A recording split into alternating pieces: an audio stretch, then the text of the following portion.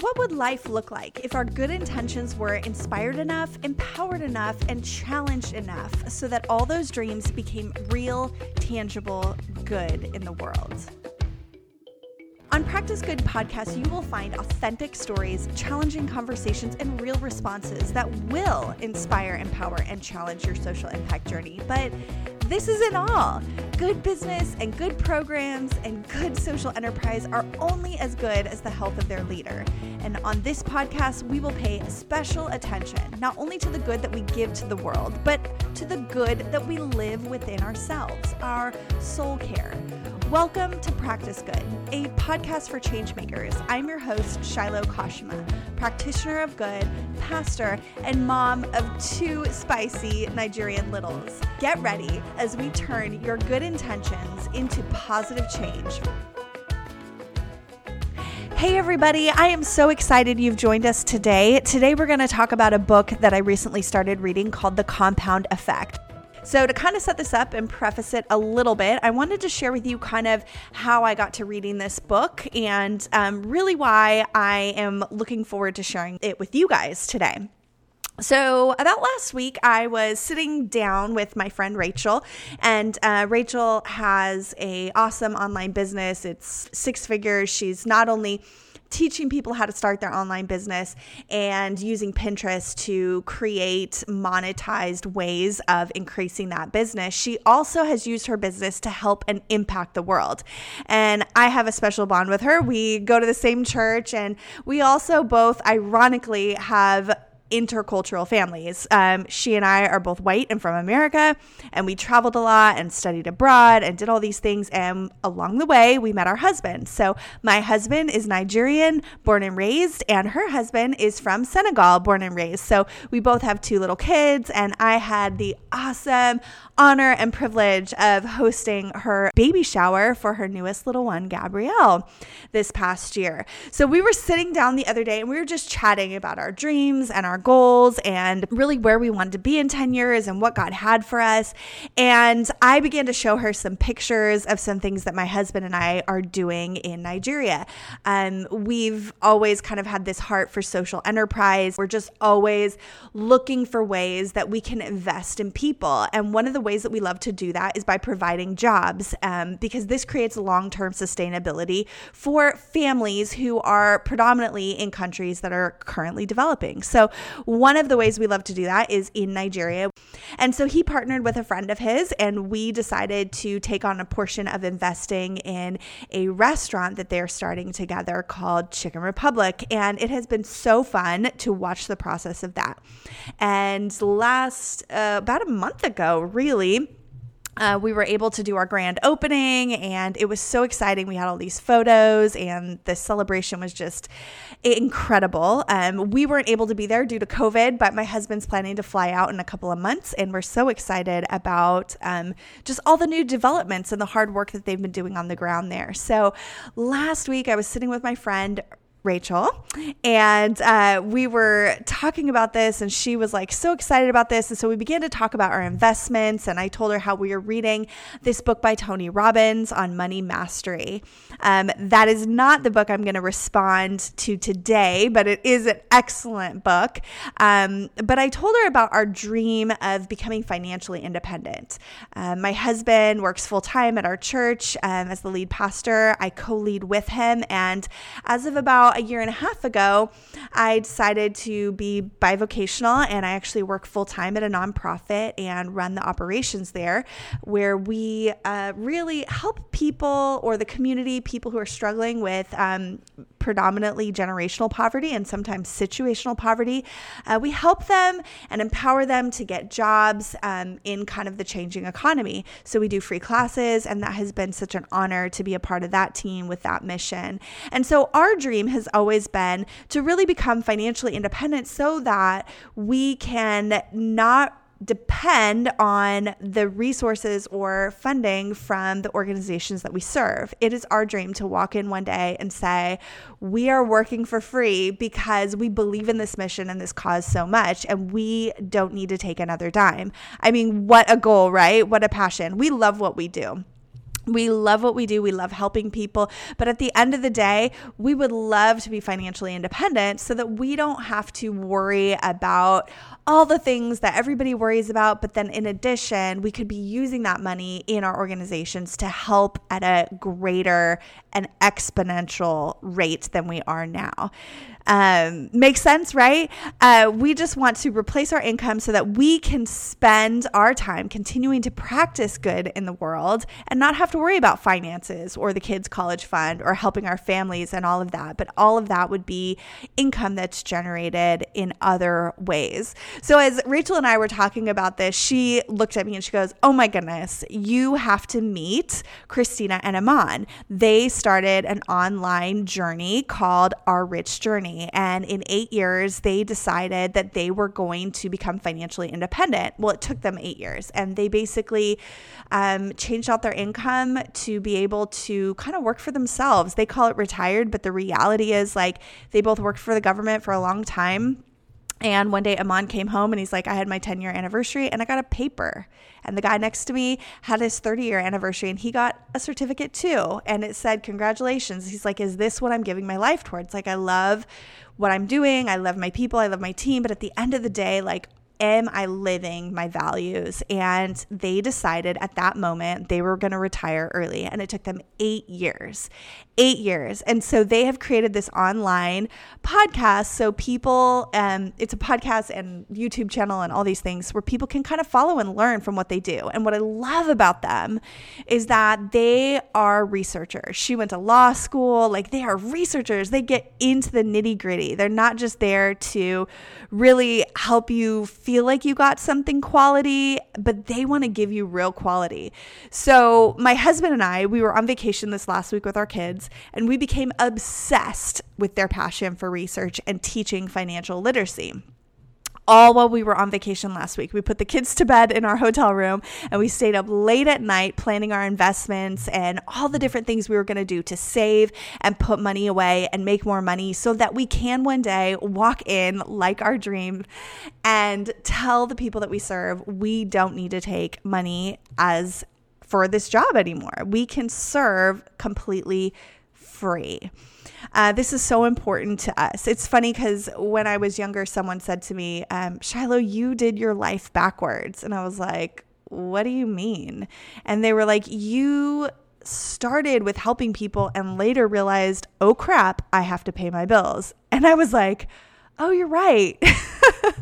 A lot of people go into life and just get a good job and make money and be successful. And then you hit midlife crisis and you like want to give back to the world. And I kind of did this like flip of that, where at 16 years old, 17 years old, I wanted to be a pastor. I began to work with at-risk youth. I was a missionary for a long time. I traveled to like 14 countries doing development work and just a lot of different things. And during that time, realized it was like this awakening. Oh my goodness, how do you live off of this life? And someone later told me, Shiloh, you can't help others if you're broke. And I agree, but I don't agree at the same time. There's a lot of ways to help even if you're broke. But at the same time, if you're not broke, there's a lot more ways that you can help. There's a lot of truth in that. It's funny. My mom always used to say to me, Shiloh, if you made a ton of money, I know what you would do with it. And I'm like, what would I do? And she said, you would buy a good pair of jeans and then you would give the rest away. And it's so funny. She's so right. My heart and our heart in our house and in our family is to be able to not rely on any type of funding from the work that we do and the help that we give and the partnerships that we do to serve the world, but to be financially independent. So all of this leads to the book that I want to talk to you about today. And it's called The Compound Effect by Darren Hardy. And he's from Success Magazine. He's spent so much time in his life listening to and talking with and getting to know successful people in the world. And he brings this concept in this book called The Compound Effect. Now, I know what you're probably thinking. This is all about investments. This is not what I was expecting on today's podcast, but hold on just a second. I know this sounds like the investments, and it's true. It does sound like investments, but at the same time, It's a little something different. It's about this idea that everything we do has a compounding effect, right? Everything we do. If you look at what Dave Ramsey teaches, he's like, these credit card companies basically take, a percentage, you give them this money, and then they basically compound interest on it. And eventually one day, if you keep paying your minimum payments, you're never going to get out of that debt. And they love it. They have big high-rise buildings. They're doing great, right? It's like this trick that you can't get out of. And investing in the stock market or index funds or your 401k is like flipping that game upside down, and you become that company, like that credit card company. You really have this snowball effect of interest coming back your way, but it doesn't come in the short term. It comes in the long term. So the book, The Compound Effect, is really taking this idea of compound interest and turning it on its head in terms of habits, which I love. My husband just did this excellent series on habits at the church, and it really, really challenged me to kind of begin thinking about every single thing that I'm doing and how it is snowballing into something down the road, right? We have the ability to choose every single action we do, and we think that they don't have big effects. But in reality, if you continue that small, simple action consistently, it leads to something huge later on, whether it's good, whether it's bad, or whether it's neutral. Even neutral choices lead to some kind of compounding interest later on. Crazy, right? I love this idea.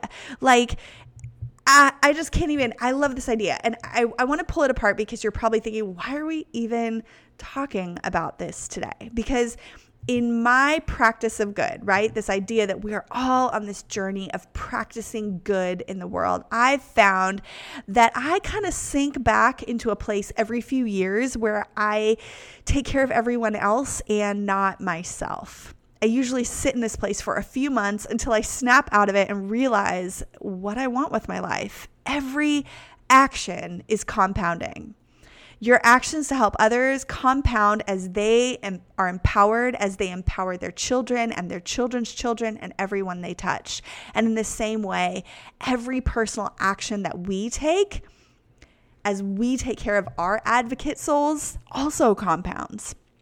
If we continue to wear ourselves out daily without being just as passionate about our own soul care as we are about others, the interest we will pay later on will be burnout, our health, and even the loss of joy for helping.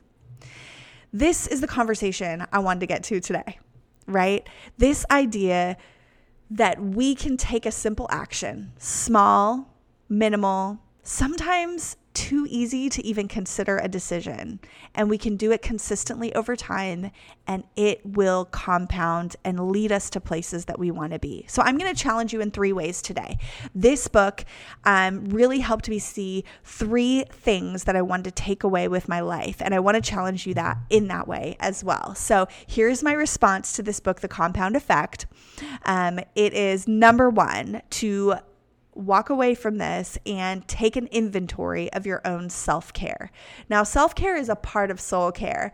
I'll dig more into soul care later on, but self-care is a huge part of soul care. And I have a great counselor, and she has a great inventory that I have taken that has really helped me ask the hard questions and get on a real, honest place with myself, like looking in the mirror and saying, where am I at in my life with taking care of my mind, my body, my soul, my joy, my friendships, my relationships, all of these things that make me who I am. And in that, I was able to really make some decisions out of that. So you can also Google self-care inventory. There's tons of good ones out there. I did it for you just to make sure, and you can grab one of those and just begin asking yourself the hard questions. So number 1, take an inventory of your own self. Number 2, treat your habits like an index fund. So if you're like me and in this journey of learning financial financial speak or verbiage. You're learning about the index fund, which is you can invest your money in Facebook or a stock, and if that stock goes down, you're pretty much screwed.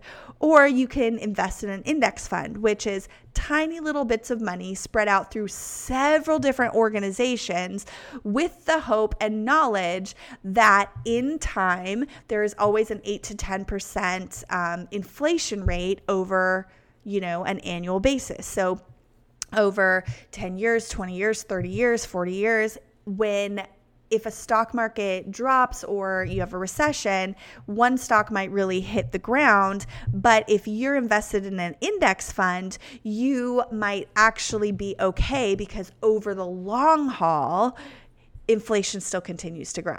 So treat your habits like an index fund. Okay, so this one's fun. Instead of trying to overhaul all of your habits in the same day, which is totally what I do. I'm like, I'm going to do this great. I'm going to start caring for myself and doing soul care and having time with friends. And I do so many big choices that it is so hard to sustain, right? And we give up. And we begin to just go back to our habits of, I'm just going to help other people because that's seriously what I'm good at. And I am not good at taking care of myself. But in the end, it doesn't work. So I'm going to encourage you, treat it like the index fund. Do small, simple acts consistently. Pick 2 small changes that you could do in 10 minutes each. Now I'm serious, less than 10 minutes. Because, right, you're thinking I could do 2 new things in 10 minutes that are going to help me. That's 20 minutes, right, in a day.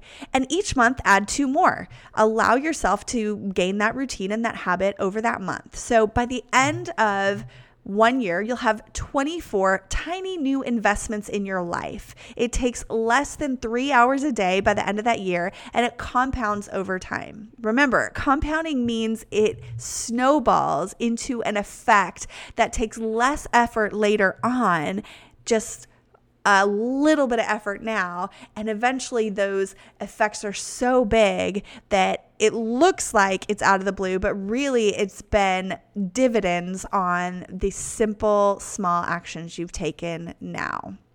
I love this. If you are reading this book, The Compound Effect, it's actually free right now if you're an Audible member.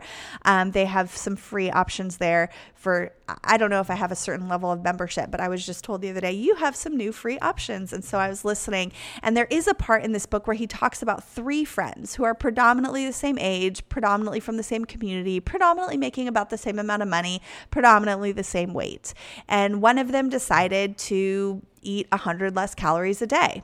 Not a big deal, just changing from mayonnaise to mustard, Another one chose to just have an extra beer every night. Not a big deal, right? And the other one chose to do nothing, just stay the same. Over a year, you couldn't really tell the difference between the guys. They're still pretty much the same, but over 2 years, they were the person who took the 100 calories less ended up 30 pounds lighter than the guy who did nothing. And the one who decided to have an extra beer every night, although you couldn't see the results right away, in 2-3 years' time, he ended up being 30 more pounds. So there was almost a 60-pound difference between the guy who chose the beer every night versus the guy who chose to change from mayonnaise to mustard. So these effects and these habits always compound. So number 2, treat your habits like an index fund. And number 3, get a journal. Consider the people that you serve, the people that you're helping, or the people that you partner with, the people that you're passionate about.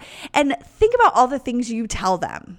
All the things you say to them to encourage them and challenge them and empower them and motivate them, and pretend like they were struggling with taking care of themselves like you are, right? Soul care. They're busy taking care of everybody else, their kids, their mom, their dad, running from thing to thing to thing.